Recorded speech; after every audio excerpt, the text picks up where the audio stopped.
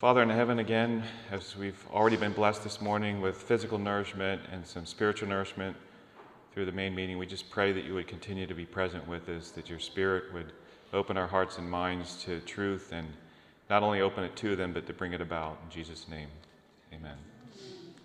Okay, today we're going to be talking about carbon fertility.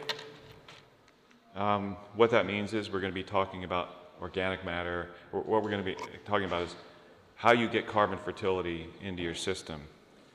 The most common, well, let me start with these two Bible verses. I've given you this one already. To the law and to the testimony, if they speak not according to this word, it is because there's no light in them. That conjunction is an and, it's not an or a but. And that means that both of those things have to be consistent with each other. Organic matter is testimony. It's the coming together of the dust and the breath and that becoming a living being. Now, I could use two different terms. I could use organic matter, and that's typically associated with I would call it past testimony. It's whatever was once alive that's now dead and breaking back down. And that's a valuable asset in itself that we can learn from the experiences of others. What I hope you'll get out of this one before we're done is that you need to be careful about whose testimony you're listening to, because it's not all good. And the next one points out what I'd like you to be doing, and that is, they overcame him by the blood of the Lamb, and, again, the conjunction is an and, not an or a but, by the word of their testimony. Whose testimony? Our own testimony. Not somebody else's testimony, but our own testimony. Okay, so here's that pie chart again. You've got your... by the way, one of the reasons I need to talk about the soil biology is because invariably when you have conferences like this and people come in and share, and I don't have any problem whatsoever with that, different ideas get put out, and then people have to try to figure out, well, so-and-so's saying this, and so-and-so's saying that, and who's right. And so I want to be able to talk about soil biology because, believe it or not, that is becoming more and more prominent than the organic movement. And I believe there's some errors in the perspective on that, and I just need to put them out there, and then you guys can decide, what conclusions you want to come to about it. I just think that there are first things first, and those foundational things then lead to the full function and benefit of other things. So if you look at this again, your foundation is your determined aspect, your minerals, and then your I call it your random aspect, or your understanding, and that's the air and the water characteristics. And then when those two things come together, just like the Bible says, it becomes a living being. Now, when we're going to look at organic matter in this pie chart, what they're typically looking at is past testimony. It's what's already been. You could put another term on it. You could put on there biomass, and that now includes the living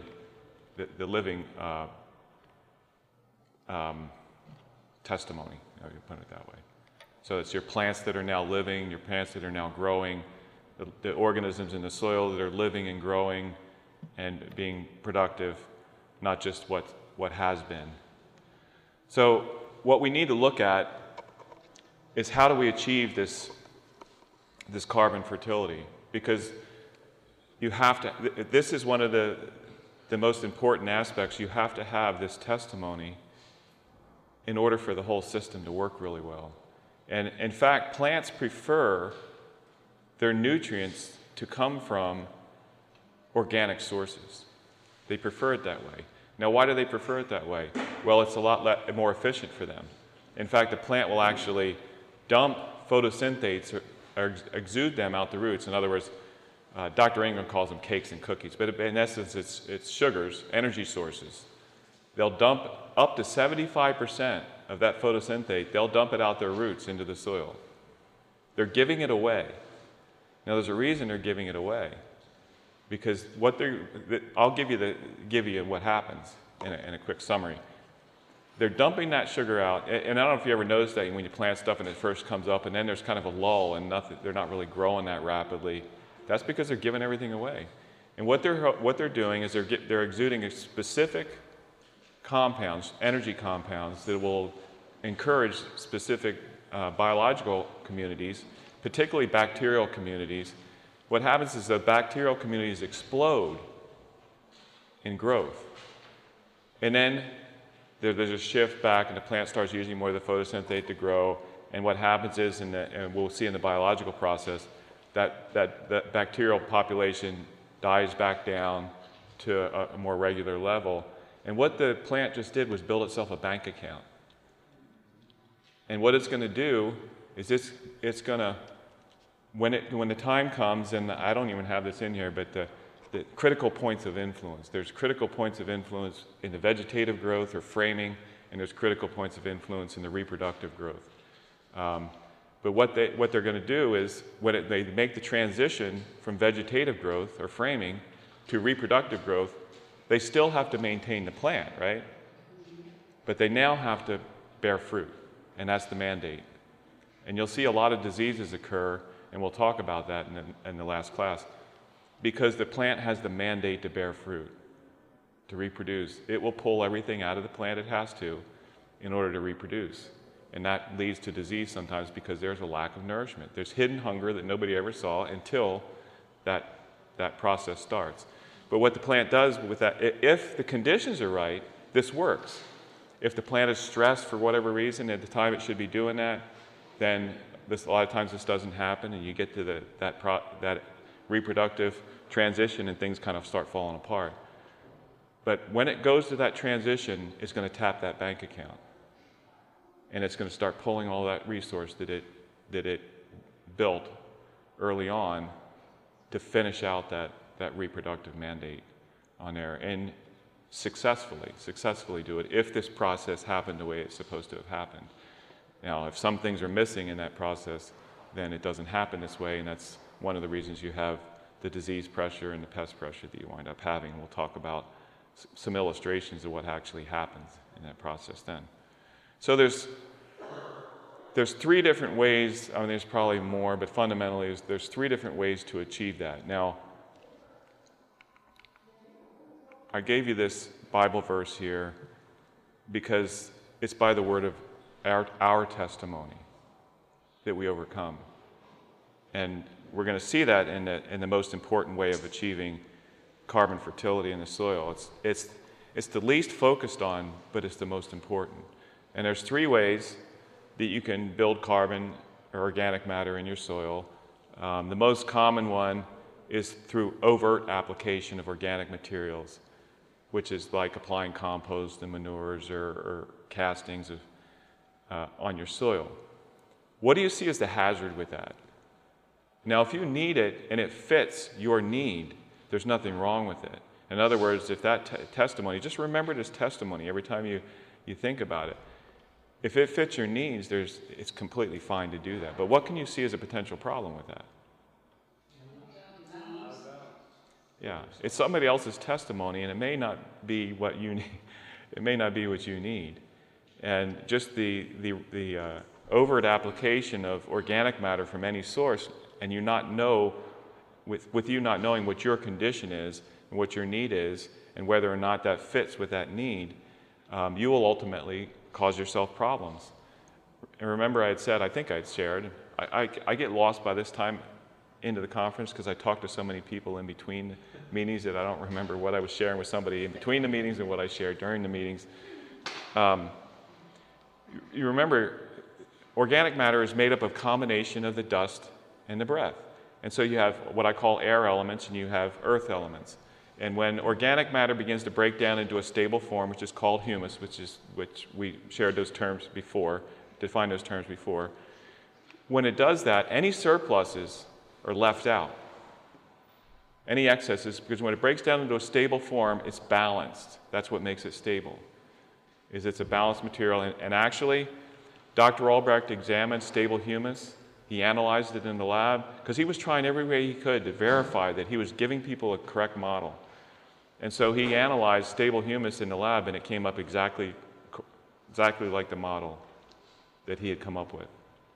And he actually traveled around the world and found some of the most fertile soils and analyzed them, and it came up the same way, very similar to it, not identical. So what happens is you have the air elements and you have the earth elements. What happens to the air elements that are excess? Where do they go? They go back into the air. They go back into the air as carbon dioxide, oxygen, nitrogen gas, or to water, H2O. Those are all air elements, including nitrogen, believe it or not. There's 35,000 tons of nitrogen above every acre of soil. 35,000 tons. If you could tap that reservoir of nitrogen for your needs, your nitrogen needs for your plants, which you can, by the way, you would never have to apply a nitrogen source again. So that goes back to the air. What happens to the mineral part of it? Where does it go? Well, it stays right there. Now, it potentially could leach out, but the reality is it's left behind. If any of you grow in a climate where you have net evaporation, and what that means is a dry climate, and so water is net evaporating as opposed to staying in the ground, you know what a white crust on the surface looks like. You know, where water comes up, it evaporates and it leaves the minerals behind, the salts behind, and you see that white crystalline substance on the surfaces. That it's being left behind. The minerals are left behind. So you're stuck with the minerals, and unless the conditions are such that they can be leached out, you have them, you're stuck with them. Well, did you need them or didn't you need them? I'll tell you the number one problem for growers is primarily a problem for organic growers because of the way they do their fertility. But there's even conventional growers that get into the same problem. Remember when we were talking about phosphate or elemental phosphorus, and I was saying it doesn't go anywhere? It stays in the soil, and nobody knows how to get rid of it when it starts building up.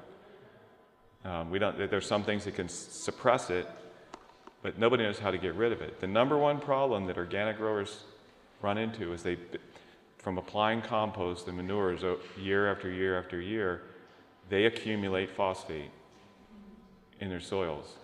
Sometimes they accumulate potassium too, because it's has a pretty high content in compost and manures too. But it leaches, it's leachable, and so a lot of times they won't run into that problem, or they're growing high potassium demand crops, and so they don't run into that problem. But a lot of times it's just a lot of it leaches out. So not everybody runs into that problem, but once you have that problem, you're stuck with it. And so you now have to work with an imbalance or an excess that you're going to have to try to manage, because it's not going to go anywhere. Nobody knows how to get it to go anywhere. So the point on that is this is the most common way that organic matter is applied overtly, coming from somewhere else. Now, the notion that this is a sustainable practice, which is promoted in that school of thought too, is foolishness as well, because you're taking organic matter from some other place in order to supply yourself. And what typically happens is you're applying more organic matter to your soil than nature would ever apply at any one time. And in a lot of cases, way, way, way beyond what would ever be applied at any one time. And so, but the reality is what happens to the place you took the organic matter from?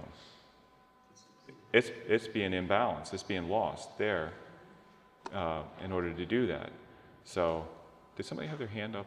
You never use it up?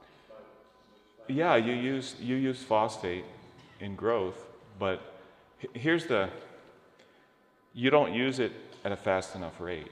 And what typically happens when you get those conditions, there's a lot of phosphate tied up in the rock, in the soil, and you get available phosphate there, and it encourages the microbes in the soil. They just tend to keep replenishing what you're taking up. I know growers that have been trying to grow out excessive phosphate for 20 years, and it's barely moved. So there's just some things in life you just don't want to get yourself into because they're very hard to get out of. So anyway, that's the first one, and it's going to be the last one that I look at because I think it's probably, of the three choices you have, it's probably the least desirable. It's not undesirable, but I think of the three, I put it at the bottom of the list. It's at the top of the list with everybody now, but I think it should be at the bottom of the list. The second way to do that is through green manuring and cover cropping. Now, I'm not going to go. We're going to look at each of these, so I'm not going to go into a lot of detail.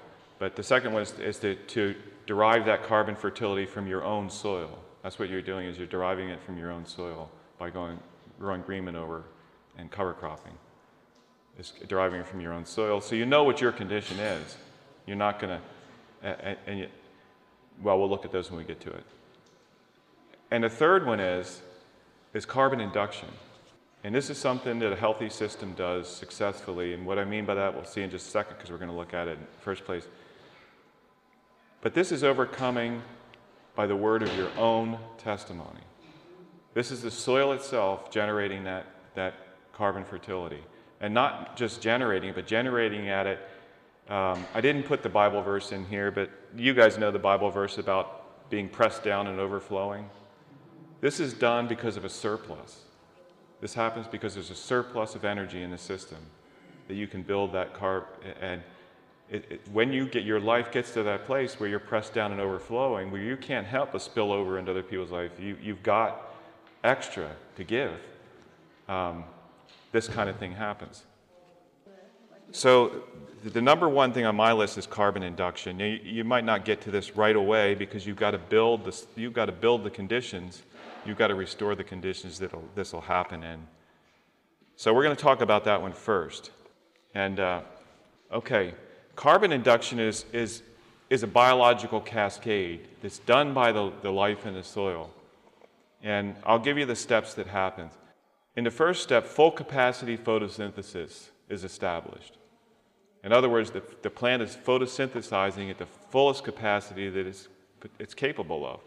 And most crops can produce as much as 3 to 5 times more photosynthetic energy than they typically do. The reasons for that are incomplete and imbalanced fertility. They don't have the minerals necessary to run the machinery full function. They don't have the porosity to get full aeration and capillarity, water dynamics, to provide that they allow the plant to operate at full function. If you've got a cooling system and you don't have adequate water, well, you can only run that system so much and it not overheat. So all of these factors come into play. But it's full capacity photosynthesis, and that requires complete and balanced fertility for the plant to be able to do that. What happens next is that sugars are released as root exudates, what I was just talking about a little bit ago. It's dumped out of the roots.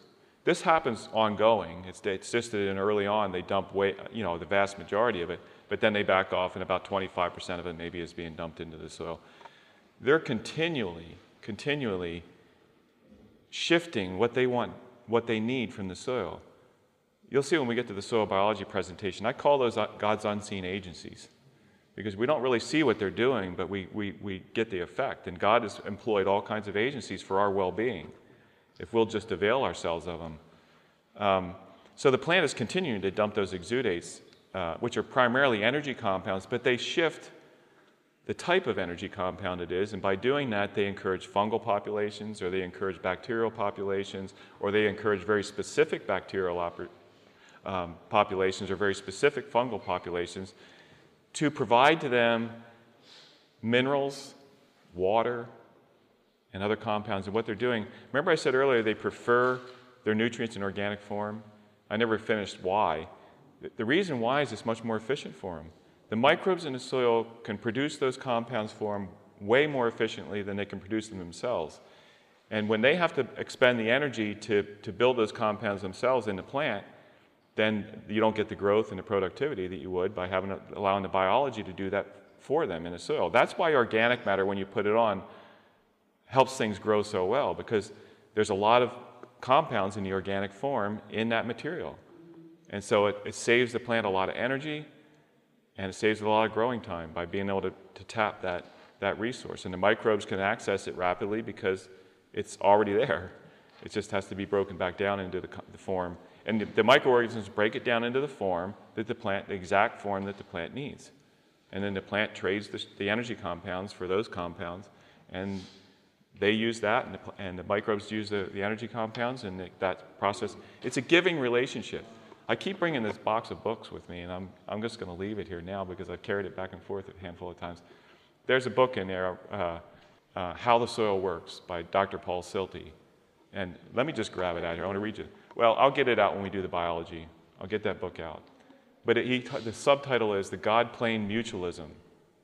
I can't remember the rest of the title, but his contention in his book is that everything has its food source, and it's a selfless giving culture. And when that's working well, things go well. And when it's not working, you have hostility and fear and all kinds of bad things happen as a result of it. But we're going to get to that for sure, because I'm not going to carry that box down here again. Pretty heavy. Okay, so that's this. Who's the guy that wrote the book? Paul Silty, Syltie. I'm going to read a short story to you, too, I think, with the last one. It was written by a man and was published in Soil Scientist. It was published in 1956. And it's about what happened in the Yakima Valley in Washington State. And I think it's a really good. It's not real long, and I can leave it for people to look at if they like to. Okay, so that's the second step. The sugars are released as root exudates. Bacterial populations develop rapidly to utilize these sugars. Number 3, as bacterial populations develop, they extract minerals from the soil, mineral matrix, to build their own cells. Number 4, plants absorb, and if I need to slow down, just let me slow. Okay. Okay. As bacterial populations develop, in other words, as that population explodes, they extract minerals from the soil mineral matrix, which would include the colloidal complex and the organic matter complex and the parent material complex, all 3 of them. They will take minerals from. And it's to build their own cells. Okay, you ready? We can back up to this too, if the power ever comes back on. They build their own cells, but then do they have exudates themselves, and that's what feeds the plant? You'll see what happens here in just a second as we go through the process. No, it's actually they're eaten by something else. Okay. But we'll get to it here. Yeah. So when the bacterium is taking that material, like say a rock material, when they extract the mineral they want, are they just consuming the rock? No, they're using exudates, like he said. They're using exudates to etch the mineral out of the rock, to break the rock down. So are they using hydrogen for that? Or how? Because generally you get a That's hydrogen buildup as that happens, right? This is an interesting thing. They are actually using different acidic forms to do it, depending on what they're trying to do. This is a complex system, very specific system, but most people don't realize that. Now, a lot of people will tell you that this is one reason you want slight acidity, and when you have balanced soil, you're slightly acidic. Because what happens is that hydrogen is exuded. If it's kicked off the colloid, then it goes and it works on the parent rock. So if you lime your soil, this is why it doesn't necessarily matter if you lime your soil or not, because that acidity is going to either work on something else and be neutralized that way by the breaking down of the rock, or it's going to react with hydroxyl ions through other reactions and it turn back into water. So a lot of people think you want to go and you want to fill that soil up as far as you can get it to neutral, and things will grow well that way. It's not that they won't grow that way, because plants put out acidic exudates, the microbes put out acidic exudates to get what they want. Believe it or not, the plant root can change what's called the rhizosphere, which is right around the interface with the root, where the microbes function the highest and everything. They can change the pH in that thing. They can make it all the way down to 3. And they can raise it all the way up. And this argument is the argument to people, the consultants who can't get it right because they're trying to mix and mingle things that are not compatible. Then they'll argue that the Albrecht system doesn't work because it didn't work. But the reason that it didn't is, and this, not the reason it didn't, but one of the excuses they make is, well, you're just getting a snapshot in time anyway, and the plants change the chemistry and everything like that. But that is true, but it doesn't affect the overall general pH of the soil. It affects the rhizosphere right in where the plant root is growing. But it's I hear it a common excuse as to why they didn't work is because, well, it's really just changing all the time and you can't really know exactly what it is. And yes, that's true. There is variability in it. And so from moment to moment, if you took a sample today and then you took a sample a week later, it might be slightly different because conditions have changed just a little bit. So it might be it's not going to be radically different. It's just going to be slightly different. Okay, so did you guys get all of the number 3? Okay. This kind of goes back to your question. Number 4 is plants absorb microbial metabolites. So these are byproducts of the microbes metabolizing, living, and everything. Some of it is waste products they give off themselves, and some of it is, it's waste products that they give off themselves. So part of that is you'll have the next section up, the ciliates and the protozoa in the biological hierarchy there will consume the bacteria, and it's way more nitrogen in the bacteria than they need, and so they excrete high levels of nitrogen back out into the soil in a form that's compatible to the plant, favorable to the plant, and the plant takes it up. That's what's happening here. Plants absorb microbial metabolites and become exceptionally energy efficient. Again, because they're taking these compounds in a form that's the most efficient to take them up in, then they don't have to utilize a lot of that photosynthetic energy to do all this processing themselves. This results in the development of elevated lipid levels. Does anybody know what lipids are? Fat, oil. Keep that in mind as we're going along here. Did you have a question? Yes. Is this still on number 4? This is number 4. Yeah, plants absorb microbial metabolites and become exceptionally energy efficient, resulting in the development of elevated lipid levels. Basically fats or oil. Lipids are the form that cell walls. Lipids are the form that is constructed into cell walls and other structural components. Okay, does everybody have that one? The next step is those lipids are exuded from the roots. In other words, the same thing it was doing with the sugars, now it's a surplus. It's being dumped out the roots again. So they're exuded from the roots and are digested by soil fungal populations. We had the bacterial populations first, now we're having the fungal populations. It's digested by fungal soil populations which expand rapidly. In other words, there's a symbiotic relationship going on here again. Now, giving away, it's a surplus. Remember this, it's always a surplus. It's that pressed down and overflowing. Honestly, people are not mindful of anybody else or anything else around them when they're living at a deficit. It's only when you're pressed down and overflowing that you become mindful and empathetic towards the world around you and the people around you. And good things start happening when you're in that place. Before that, sometimes we try to do this these overt applications, and sometimes they work out well, and sometimes they don't work out so well. Okay, number 6, and this is the final one. Fungal digestion of lipids results in the formation of stable humic substances with long half-lives. Okay, I'll do this part. Fungal digestion of lipids results in the formation, of stable humic substances. Or you could just put there stable humus. And I put in here with long half-lives, and what I mean by that is it's very, very stable. It's not easily broken down. And this, folks, is oil in the lamp. This is your extra oil that you carried along with you, so that when there was a delay, you had the oil to light the lamp. That's carbon induction. This is the word of your own testimony. And that testimony is a full and true testimony because it's driven by the mind and heart of God rather than our own. This is the way you should build carbon fertility. And for all of the political wrangling and everything about carbon, surplus carbon in there, if anybody brings that up to you, ask them one question. Well, you might have to ask them a follow-up question. Do plants use carbon?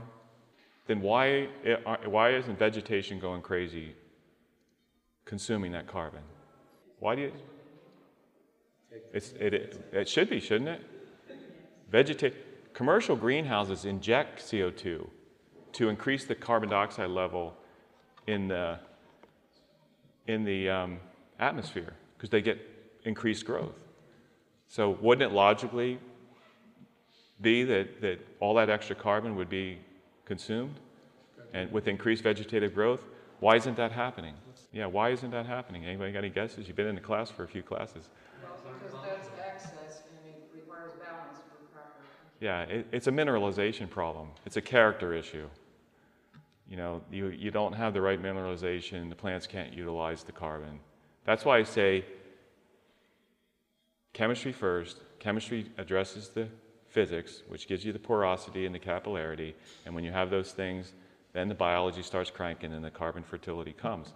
If you ignore those foundational things, you try to come from the top, sometimes it works depending on what your conditions are over those previous two things, but most of the time it doesn't work real well. But they usually get mad at you and they walk away because their agenda is political. It's not trying to solve a problem, but it's a mineralization issue. It's a character issue. It's not a. Okay, so we're going to move on to the next one here, but that is the way that you want to build your carbon fertility in your system. That is the way.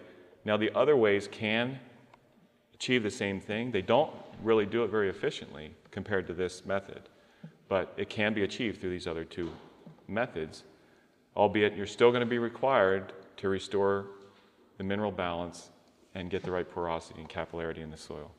So is the humus from the rhizoids in the fungus, is that kind of what it's from? Yeah, it's actually, believe it or not, or humus content in the soil is primarily microbes, from microbes. It's not from plant residue. Only a small percentage of it actually comes from plant residue. And so that if you can, that's why you can build your humus levels. I mean, they tell you you can't build humus levels very fast, but I know farms that have built humus levels from, by 1 or 2 percentage points just in a matter of 3 or 4 years. And it's about getting the conditions right so that biology is just thriving. Ultimately, it's about that biology, but if that's not going to happen if everything else is not put in place for that to happen. Suppose that a lot of the bacteria are growing off of sugars. Is this one of the reasons then that you like to add sugars to the soil in the form of molasses and other things? Right, you're helping them along because the system itself is not adequately helping them along. If you go to any kind of agricultural conference, now we don't do a lot of it at this one, where you have vendors who sell different types of products, fertilizer products, inoculants, stimulants, all those kind of things. All of them are addressing deficiencies in the soil, deficits in the system itself. And so there's thousands of them. I had a person who produced compost ask me one time, what could I tell my customers that could help me to sell more compost? And my answer surprised her, but she got it after I explained it. I said, tell them when they don't need it. Now, if you were selling compost and somebody told you, tell your growers when it is not a good thing. Now, everybody's out there selling stuff. They just want to sell stuff. So they want to convince you that their product is going to solve all your problems. Well, it may certainly help. It may certainly, if it helps you to get to a complete and balanced condition, it would certainly be helpful. But you've got to know what your conditions are to see what the need is before you go out. I mean, you go to some of these conventions and there's just hundreds and hundreds of booths, and you try to run the gauntlet for people trying to stop you to tell you all about what they have to offer, and it invariably, things like, and there's always something valid about it. There's always is. The devil never, like I said, the devil never gives you total error. There's always something valid about most of these things, and so they'll emphasize that part of it, but they won't tell you, okay, these are the conditions where this would really help you. They want this to be they want every condition to be the condition that's going to help you, because they're trying to sell it to you. And so I told the lady, I said, just tell them when they don't need it. I said, you don't need customers who put it on and then they have problems. They're not going to be good advertising for you.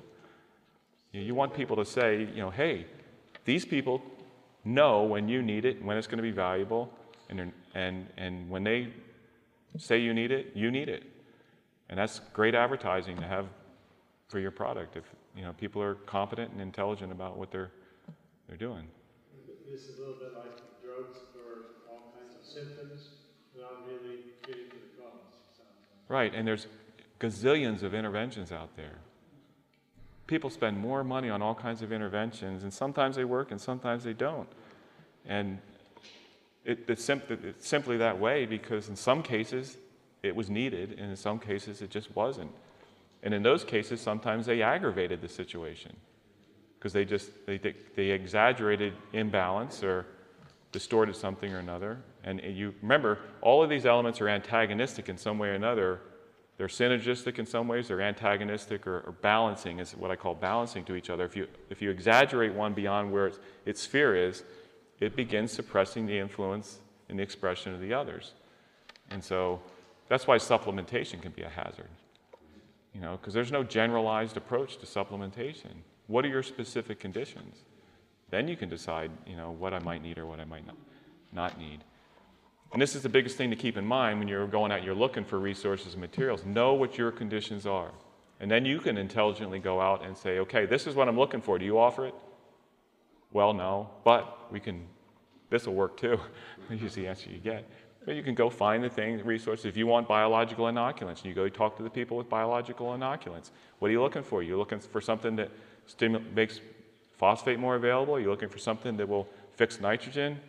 Know what you're looking for, know what your conditions are, know what your needs are, and then you can go out and say, this is what I'm looking for. Do you have it?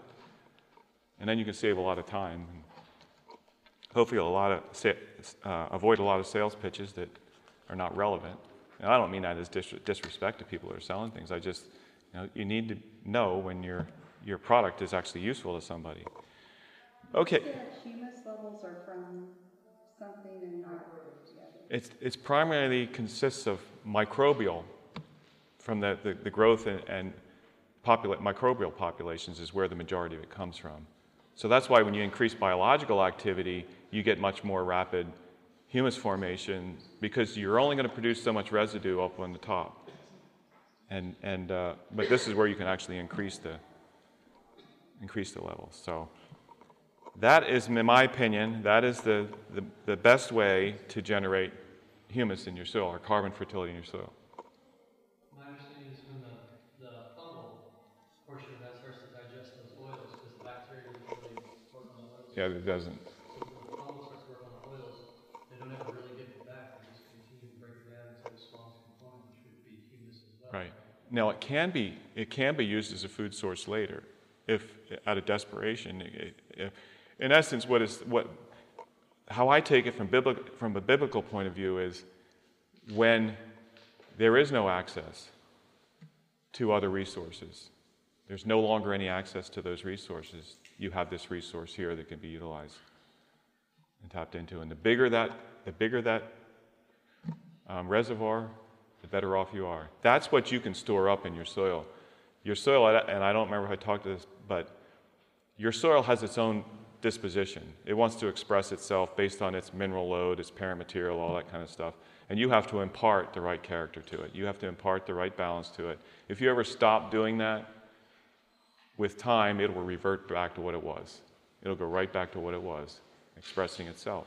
So you have to die daily, is the way I put it. You have to die daily, and the right character has to be imparted to that life or to that soil, because it'll revert back. But if you build this reservoir, because it's not only an energy reservoir, it's a nutrient reservoir as well. And that reservoir can be tapped in a time of deficit, when there's no access to anything else. And so you want that reservoir as big as you can get it. And that's what you develop with time, is a deeper stability in that system because of the storing up of that oil. I call it a storing up of the oil because it is actually formed from oil, fats, and it correlates with the parable of the 10 virgins in the oil in the lamp. Do you recommend putting molasses and sugar on the ground then? Sometimes. Sometimes. Here's what happens. If I use sugars because I want to put extra energy into the system, because there's not enough energy, say if you've had cloudy weather for days on days on days. You know, when I was in Colorado, we had 300 days of sunshine a year. And even the days we had cloud cover, it didn't last all day. But if you're, if you're in an area where they get a lot of cloud cover, a lot of gray days and everything like that, you can add some extra energy into that system. I always use a whole cane juice. I use Sucanat. It's an organic cane sugar, dehydrated cane juice from organic cane sugar if I use it. A lot of people use molasses. A lot of chemicals are used on conventional sugarcane production. And so you can run the hazard of having some of those materials in that molasses, concentrated in that molasses. It's not always necessarily true, but it's just something to be mindful of. So I just use, it's more expensive, but I just use whole cane sugar from organic sugar cane. That way I can know that that's avoided. The problem that I would see with that would be not having enough air in the ground, because you have to have enough aeration, because if you're increasing your biological load, they got the sugars, they got to grow. You got to make sure you're doing aerobic bacteria, not anaerobic. Right. We're gonna get to that when we get to the last class. That's why you do those foundational things. Your chemistry's got to be right, so your porosity and your capillarity are right. Because if those things aren't right, then you can actually add sugars to the ground, and they ferment into alcohol. And alcohol is a hormone indicator. I don't know if I brought this up, but it's enzymes and hormones. It's the signals being sent, and the resource, the means of running the machinery, the enzyme systems being coherent and appropriate. And we'll get to that in the last class. You'll see that that's where the problem is.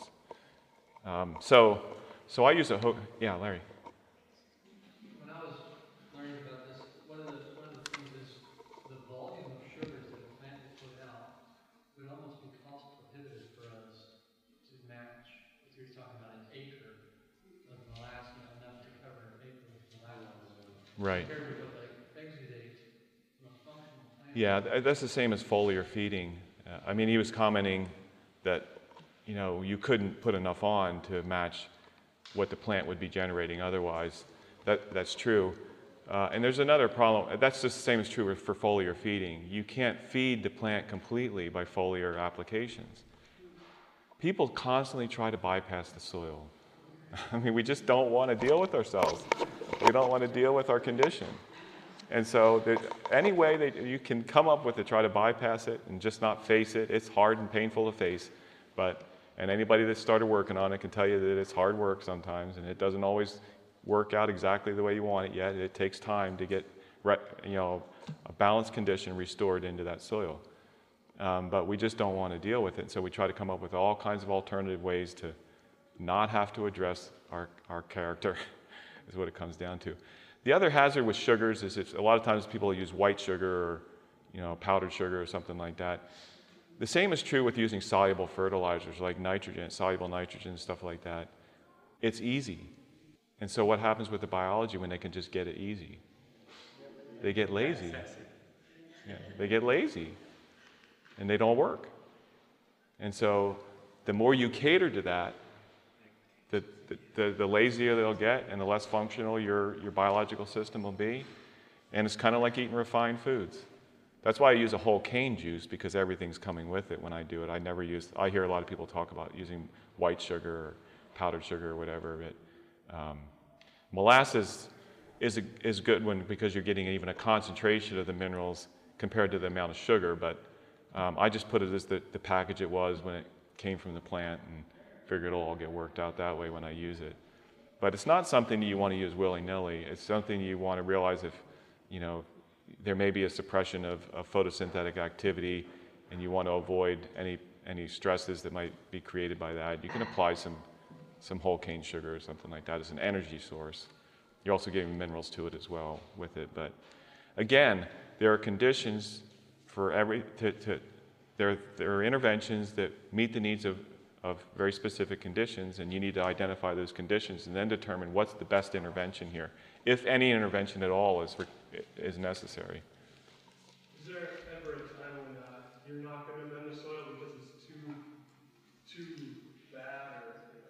Yeah, if you live out in the West where it's dry, they have over mineralization of their soils sometimes, and there's never a case when you're not going to do anything, because typically you have excesses of some things, and as a result you have deficiencies of other things, and so you're trying to restore those deficiencies, by applying materials to fill those deficiencies. There are cases I've had soil tests from clients where they're way over the top on almost everything. Usually trace elements, that's not the case, but they're way over the top on everything, and we have to try to get it out. To pull it out. I can always tell what people's pet fertilizers are too. It always shows up.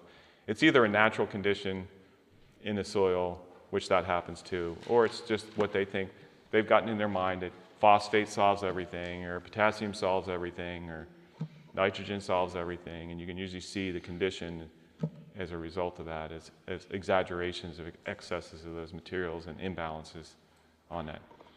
Okay, we're going to have to move along because I've only got 1 out of 3 done, and we've got 10 minutes to cover the rest. I was hoping the lights would come back on. I had a question. I had my hand up. Yeah, sorry, I didn't. Can you get the organic cane juice? You can get it from many, like Whole Foods or Trader Joe's. Costco may have it. You say you can get it in a dehydrated form? Yeah, it's a granular form. You'll see it. It comes in if you go into the sweetener section, they usually have it. It's called Sucanat. Sugar cane natural is what that is an acronym for. Does Country Life have it? So it says Country Life has it. I buy it in 50-pound bags because it's more economical that way. It depends on how much you're going to need. You can always use it as a sweetener too. I mean, it's a great sweetener. Very similar in its flavor to molasses. But if you can't get that, and you get the molasses, is it okay to use it in organic form? So they do have Sure. Yeah. Yep. Okay, so the next one what I think is the second best way of doing it is green manuring and cover cropping. Or I say green manure cover cropping, because when you're putting a green manure, you're also covering with it. And both of those aspects are important. And what you're basically doing is you're planting a crop that you're not going to harvest. You're intentionally planting that crop that you're going to work back into the soil. And so what you're doing is you're trying to take nutrient resources in the soil, build them into the organic form, into biomass, then you can store in the soil as an organic matter that's got that optimum form for the plants to get the efficiency. And it's cover cropping too, because, well, first of all, it generates the organic matter for your soil because you're deliberately growing the crop to put it back in. And then it keeps something growing on the soil. It keeps the microbes in the soil busy. It keeps the soil protected. It gives you better water infiltration. So they go together. There's 2 different terms, green manuring and cover cropping. But unless you're going to harvest the crop, it's a green manure if you're going to work it back in. When it says green manure, it just means you're going to apply it to the soil as a nutritional resource. And the crops that you choose to plant as a green manure or cover crop can be selected to target specific objectives. For example, if you need phosphate, buckwheat is a miner of phosphate. And so if you're low on phosphate, you may be applying phosphate, but you also want to see if you can't get more out of the soil. If you want nitrogen, if you want to start storing nitrogen in your soil, you'll grow various different kinds of legumes depending on your weather. There are legume crops, like if you grow cowpeas, black-eyed peas, that type of thing, you can generate 200-300, sometimes as much as 400 pounds of nitrogen with that crop, and then you turn it back in and you make it as available as a food source to the microbes, but they're eventually going to store it up as a resource for the plants too. You can pick crops like oats that has an acidic root that's going to extract nutrients from the parent material a little bit better than other roots would. We could go through a lot of them. There's a book that was done by Michigan State University that's pretty good on this subject. You can go out and watch YouTubes on Ray Archuleta and Gabe Brown this farm I told you about in southeastern Tennessee, they use a blend, they use a mixture of different types of cover crops as a green manuring crop, so they get different types of value out of each of those seeds. Could you recall the name of the book? I meant to bring it with me, I forgot it. It's, if you just look up cover cropping, I'll see if I can look it up and get the name for you, but Michigan State did it. It's about that thick. But there's lots of resources on that. I think ATRA has resources on cover cropping. The reason I brought up like Gabe Brown and Ray Archuleta, these guys are doing some work on different types of blends of cover crops and what the objectives are. Like if you grow a calcium accumulator, dandelion accumulates massive amounts of calcium. It can mine calcium. That's why you see it take over in your lawn. It's telling you there's not enough calcium there. And it can mine it when there's not enough there, so it's that big taproot that goes down, it's going after calcium, because calcium can work its way down in the soil. It's heavy, and so it'll work, with time, if it's not being held on a colloid, it's going to work its way down. They go down after it. That's why Canada thistle grows, by the way, low calcium. It can mine calcium. Bindweeds, anybody have a problem with bindweed? It's the same thing. I'll show you a book here. There's several books written on weeds and what the indicators are, why they're growing there. We're going to talk about that in the last section. On green manures, how would you use them? Because, for instance, when you start going below a certain level in the soil, like 3-4 inches, you're running out of nitrogen, and of course, you need nitrogen to compost the green manure. So, I mean, how would you use? Well, you're only going to incorporate it in to. I have a spading machine that can incorporate a crop this tall. I can just go right over the top of it and work it in, and it'll actually leave it. It'll leave it. You just want to till it into the top surface of it. Oh, okay, just the top 3 4 inches. Yeah. It only needs to go into the top 3 to 4 inches. They just plow it down like 10, 12 inches, of course. Right. Yeah. When you do it, that's not the best way to do it. I mean, working the soil that way. If that's the only way you have to work the soil, then that's the way to work the soil.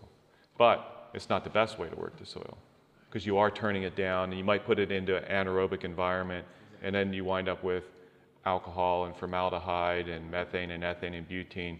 These are these hormonal indicators again, and they're going to dictate what's going to grow and how it's going to grow.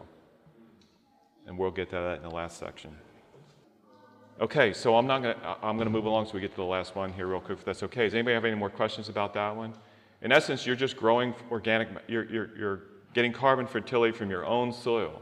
And the upside of that is you're establishing that carbon inductive process in your own soil. And you also know you're just putting back you at least know what you're putting back in there, as opposed to when you bring other stuff on, which we're going to get to now. You're not quite sure what you're actually necessarily putting on. Okay, so now we're going to look at the overt application of organic matter, of carbon fertility. This is what most commonly happens. Sometimes it's really good, sometimes it's really bad. I have one client in Georgia. They applied a massive amount of compost. They did tests on the areas where they had fruit trees, where they hadn't done any of that too, and they made these beds and they put compost in, a lot of it. And their natural soil was really good. And where they put the compost in, it was really bad. So, again, you need good information about what your conditions are, not what somebody else's conditions are, not somebody coming to you and telling you. It's fine for somebody to share with you, hey, this worked really well for me. Okay, well, let me ask the questions. What are my conditions? Would that work really well for me? Rather than just say, hey, yeah, for everybody. If I have a minute to do it, I'll tell you a story about a friend of mine out in Colorado with the Back to Eden. I'm sure some of you in this have heard the Back to Eden video. There's some good information in it, but you have to have the conditions for that to. You probably get tired of hearing me say that. So anyway, now we're going to look at the overt application. And you all know what that is. You bring compost in, you put it on your ground. What typically happens, and in nature, that organic material would be deposited in a very thin layer. Once it's broken down from it's coarse material, like if leaves fall, when it actually breaks down into actual organic matter, down into that level, you hardly see it anymore, right? Have you ever seen anybody, or maybe yourself, go out and put on the garden and they put an inch-thick layer of compost on? Even a 1/4 inch? Do you know how much that is per acre? even at a 1/4 inch, you're talking about tens of tons. So 20, 30,000 tons. Never happens in nature. Never happens in nature that way. I know people, they put an inch on, they're putting 100,000 tons of organic material on. Now, if you have, let's say you have 7% calcium, 7% calcium, and you put 100 tons on, how many pounds of calcium did you just put on? Well, it would be 140 pounds per ton times 100. So add 2 more zeros to that. 14,000 tons. You would have to have a CEC in order to completely fill it with its appropriate percentage. You would have to have a CEC probably up in the 30s. And that would be assuming you had absolutely 0 calcium there to start with. And so people don't think about it. They don't think what they're actually applying to the soil. Now that was just, because a lot of people don't think about calcium in the soil, in the compost. They're putting it on for nitrogen, they're putting it on just as organic matter, but they're putting it on for nitrogen. Organic growers, that's the big thing, is they're putting it on for nitrogen, and phosphate and potassium is the things that people look at, but they don't take into consideration what else is in there, and it depends on what the source of it is. What the source of the compost was. Was it an animal manure? And we're going to look at this stuff. Was it yard waste? Did they add anything to it? Like, what if you had chicken layer manure that was composted? Calcium level is going to be really high in that. Okay, so let me just give you some principles on this. Compost is not compost unless it is properly composted. Do you understand what I'm saying? There's stuff out there that is just aged manure, aged waste. It's dead because it's been exposed to so many antibiotics and other chemicals that it's just sitting there, aging. It's not decomposing because there's no biology in it to decompose it. And so you want material that is actually composted, and preferably it's been raised to a temperature that will kill pathogens and not kill beneficial organisms, and will kill weed seeds and things like that. And so we can't go through all of the how does that happen in making compost. We don't have enough time to do that. But I would suggest that you educate yourself on what a good compost looks like and how it's made, so that if you're going to go out and get compost, you can ask the people who made it, how did you make it? What did you add to it? Which is another thing we're going to talk about here. The carbon to nitrogen ratio of finished compost should be about 10 to 1. And any good compost source should be able to give you an analysis of their compost so that you can see what that ratio is. You said the carbon to nitrogen? Carbon to nitrogen. So in other words, for every 10 atoms of carbon, there should be 1 of nitrogen. 10 to 1 ratio. It could be a little bit above that, a little bit lower than that, but you want to shoot for 10 to 1. If you get something that's 30 to 1, it's not broken down all the way. I've had guys say Neil Kinsey said his growers always check when they bring compost. They always take the cover off and they go up and smell it before they unload it. And if the ammonia blows you away when you take the cover off, it's not compost yet. It's too high in nitrogen. In some cases that can be okay to put on, but that high level of ammonia in there is going to be detrimental. Ultimately, it would be beneficial, but in the short run, it's going to be detrimental to you. Okay, the ash content should be low. If it's not low, that means they added a lot of soil to it. Now, there's nothing wrong with some soil being added as an inoculant. They just use that soil to add as an inoculant biologically. There's nothing wrong with that. But if your ash content is fairly high, then it's a lot of soil. So you're just getting somebody else's soil. What do you call ash? Well, that would be the mineral content. When they ash it to check what its level is, which is they just burn it to see what the ash content is. If there's not a lot of organic material in there, the ash content is going to be high. If there's a lot of organic material in there, it'll be low. So if you put a lot of dirt in there, you're going to get a lot of mineral, and you're not going to get a lot of organic matter. So that's why you want it low. And then the other thing you need to know, were there other ingredients added? Because a lot of composters will add other ingredients because it makes better compost better for them, and they believe that it makes a better compost for the end user. A lot of times calcium lime will be added to it. A lot of times soft rock phosphate or colloidal phosphate will be added to it. You don't know unless you ask. You don't know how it's being made. Now, you can make your own compost, and again, you know what it is because it's coming off of your land. It's coming off from your soil, and so you know what it's going to contain. It's going to be pretty consistent with what your soil character is. So you can make your own and apply it back. Just remember that, like on a 6 by 100 foot bed, 6 foot center, 100 foot bed, I might only put a couple of 5-gallon buckets full of compost. You'd be hard pressed to see that, but that's about the levels you should be putting on. Now that depends on, you can put a lot of higher tonnages. Say you're missing all the things that compost has. Well, you can put a lot more on. But in most cases, people are putting way more than the soil can handle, and they're setting up problems for themselves down the road because they're developing excesses and imbalances, which they will later have to pay to address. Except in the case of phosphate, which you have no recourse except to try to grow it out after that. If you were putting down excessive amounts of compost and you were raising the calcium level, say at 7% calcium, like you were talking about, aren't you also adding to the volume of soil at the same time? Putting the compost down. Yeah, so you're kind of offsetting that percentage a little bit. Would you not be on the max? Yeah, at the volumes that are put down compared to a 2 million pound plow layer, it's insignificant. In general, it's insignificant. Yeah. Yeah. I don't know if I mentioned it, but humus has 32 times the colloidal capacity of clay. 32 times more colloidal capacity than clay. And that's where you can increase your CEC some. But relative to the clay content in the soil, the humus content is minuscule.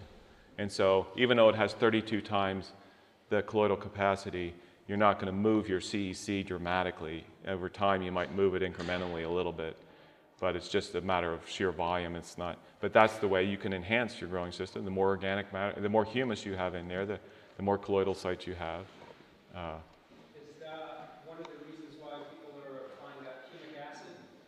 Can it significantly increase your CEC? No, because again, you're just putting it on in volumes that are not significant compared to the actual volume of the soil. Let me just. Why is it you see all these books out on compost, and they say the more compost you put on, the better, and they share all these incredible stories about the produce they're getting? Well, remember, you're getting it in organic form. And so you're getting most nutrients in organic form. There's a lot of excesses in there, and there's a lot of stuff that's just going to be, go back to the air and everything. And if you continue to put it on, they can continue to tap that. But with time, they wind up pushing their soil out of balance. And you'll notice that people that do that, most of them, have a lot of disease and pest pressure. You can grow really good stuff, but you wind up with a lot of disease and pest pressure in most cases with that on it. So organic fertility is important. Carbon fertility is important. Because we're out of time, I'm going to list some sources, and you guys can go and look. There's plenty of resources to see what the characteristics of these different ones are, but you have horse manure. It's usually 32-to-1 carbon and nitrogen. It's fairly balanced. It's a pretty good source. If it's got a lot of bedding in it, that ratio will be narrow, and you want to be sure you put it on and give it time to break down so it doesn't tie up nitrogen and keep it from your plants. Because the microbes in the soil eat at the first table. They always eat first, not the plant. And so if there's only enough for the microbes, then the plant's going to wait until the microbes eat. And if there's anything left, then they'll eat, or they're going to have to wait till the microbes give it back. Because they're not going to get it. The microbes always eat first. Cattle manure is it's more narrow carbon to nitrogen ratio than horse manure. It's closer to humus formation when it's compost. It's got a higher potassium. Typically, it's a higher potassium content. If it's cattle manure from a dairy, the calcium level is going to be higher in it, because a lot of times they're supplementing calcium to them as well, because they're producing milk that requires a lot of calcium in it. What's the ratio for cattle? It's more down closer to 12 to 1. You know, it can be a little 15 to 1. It's closer to that 10 to 1 ratio that you want. It varies. Poultry manure, there's two different types of poultry manure. You've got broiler manure and you've got layer manure. Layer manure is going to be way higher in calcium, again, because they supplement it to strengthen the eggshells than the poultry manures. They're both fairly good sources of manure. Turkey manure, if you're looking for copper, turkey manure, they have to supplement copper to the turkeys. And so that's a good source if you're needing copper, if you can track down turkey manure. Sheep manure is a very rich manure. It's similar to poultry manure, but it's a little lower in nitrogen. Hog manure is higher in phosphate. Hog manure. Well, I'm giving you the sources. You'll have to decide whether you think they're appropriate sources or not. And then yard and food waste. Compost made from yard and food waste. And also castings. They're typically, worm castings are typically made from yard and food waste. Sometimes the manures are used in the production of the castings. So those are your sources, common sources. There are other exotic sources like alpaca manure, and I know somebody was using alpaca manure and they got themselves really messed up because they had a lot of it and they used a lot of it. What about rabbits? Rabbits? Sure. I don't know what the nutrient contents in rabbit pellets would be, but yeah, it can be used. Might want to have some analyzed or something, so you have some kind of idea, or you can apply it and see what happens with it. Okay, so that's it. We need to quit because we're already over a little bit. One thing I didn't bring up was the use of something like biochar. Some of you probably heard about biochar, where you're making a carbon source and you're adding it. The thing about biochar, we're working right now trying to figure out how we can load it. It's not loaded with mineral elements, and so if you put it on your soil without that, it's going to grab them. And so we need to figure out how we can preload them with mineral nutrients. And in a case where you're deficient on something, it would be nice to be able to preload it, put it in that way, because it's a lot more stable. But that's some science that's being worked on. This media was brought to you by Audioverse, a website dedicated to spreading God's Word through free sermon audio and much more. If you would like to know more about Audioverse, or if you would like to listen to more sermons, please visit www.audioverse.org.